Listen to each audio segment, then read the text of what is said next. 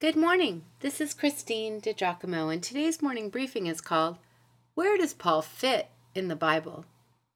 Are you ready? Ready to sink your teeth into Scripture? Ready to open your heart to the Holy Spirit and let Him grow you? Ready to have some set apart time to spend with your Lord? First, let's get our bearings. Where we are with Paul in Scripture and on the historical timeline. Where do we leave him? Well, a couple weeks ago, we closed out Paul's letter to the church at Rome with Paul making his intentions known.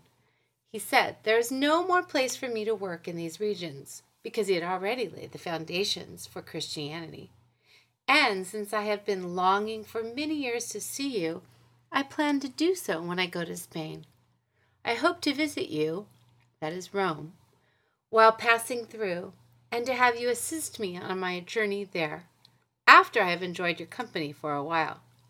Now, however, I am on my way to Jerusalem in the service of the saints there, for Macedonia and Achaia were pleased to make a contribution for the poor among the saints in Jerusalem. So after I have completed this task, that task of delivering their offering, I will go to Spain and visit you on the way. I know that when I come to you, I will come in the full measure of the blessing of Christ." From Romans chapter 15. Okay, so what happened? Paul did indeed go to Jerusalem to deliver the provisions to the persecuted followers of Jesus, who were struggling mightily, just as he had indicated he would. He knew the risk, and sure enough, once there, he was arrested. Eventually, he was transported to a prison in Rome.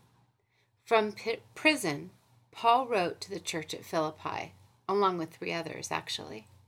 Though I am most anxious to crack open this phenomenal letter, Philippians, let's take a look at the marvelous work of Scripture that you hold in your hands.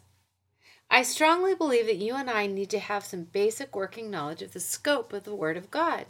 And yes, I believe this understanding of what we hold in our hands should be mastered. So let's start with the Old Testament. It's a written record of the history of Israel, written between 1440 BC and about 400 BC. It is important to remember that when you're looking at it or flipping through it or reading it, it is not ordered chronologically. There are 39 books in the Old Testament which can be classified as, first, the Law of Moses, which is the first 5 books, or the Torah. Then there's the prophets: Joshua, Judges, Samuel, Kings, Isaiah, Jeremiah, Ezekiel, plus 12 minor prophets.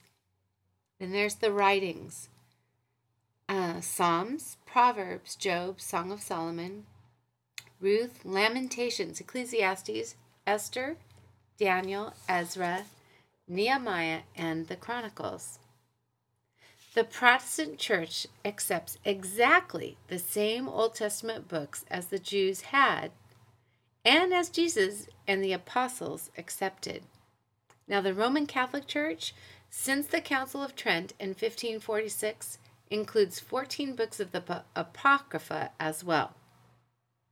There are 400 years between the Testaments, sometimes called the 400 years of silence.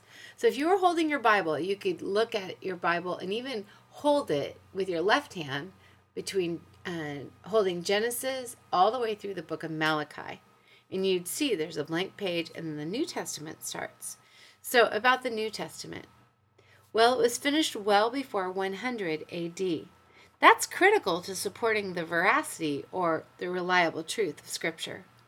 It contains 27 books.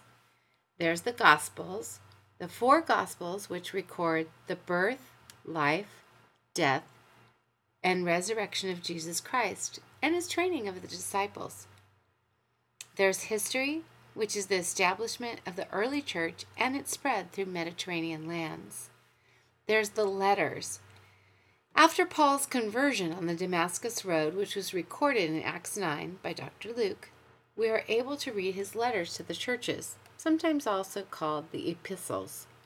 And finally, the Apocalypse, which is the book of Revelation. written by the Apostle John when he was on the Isle of Patmos. Actually, he was exiled there.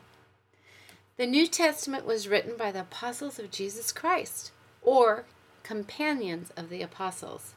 This means that the authors were either eyewitnesses of the events they described, or they recorded eyewitness firsthand accounts.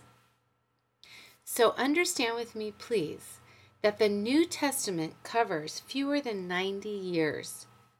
Just a few years compared to the 1,000+ years spanned by the Old Testament. The Apostle Paul was born about 5 AD, established the church at Philippi, the one in question, the one we're about to study, around 50 AD. Again, given a few years on either side. And I don't want to spoil things, but Jerusalem, along with the temple, would be destroyed in 70 AD, and Paul would not be alive to mourn these events. But friends, here's the thing. When we hold the Bible in our hands, we hold the living Word of God. It can be supported by science, archaeology, prophecy, and the like. When you and I read it, endeavor to live by it, we are changed.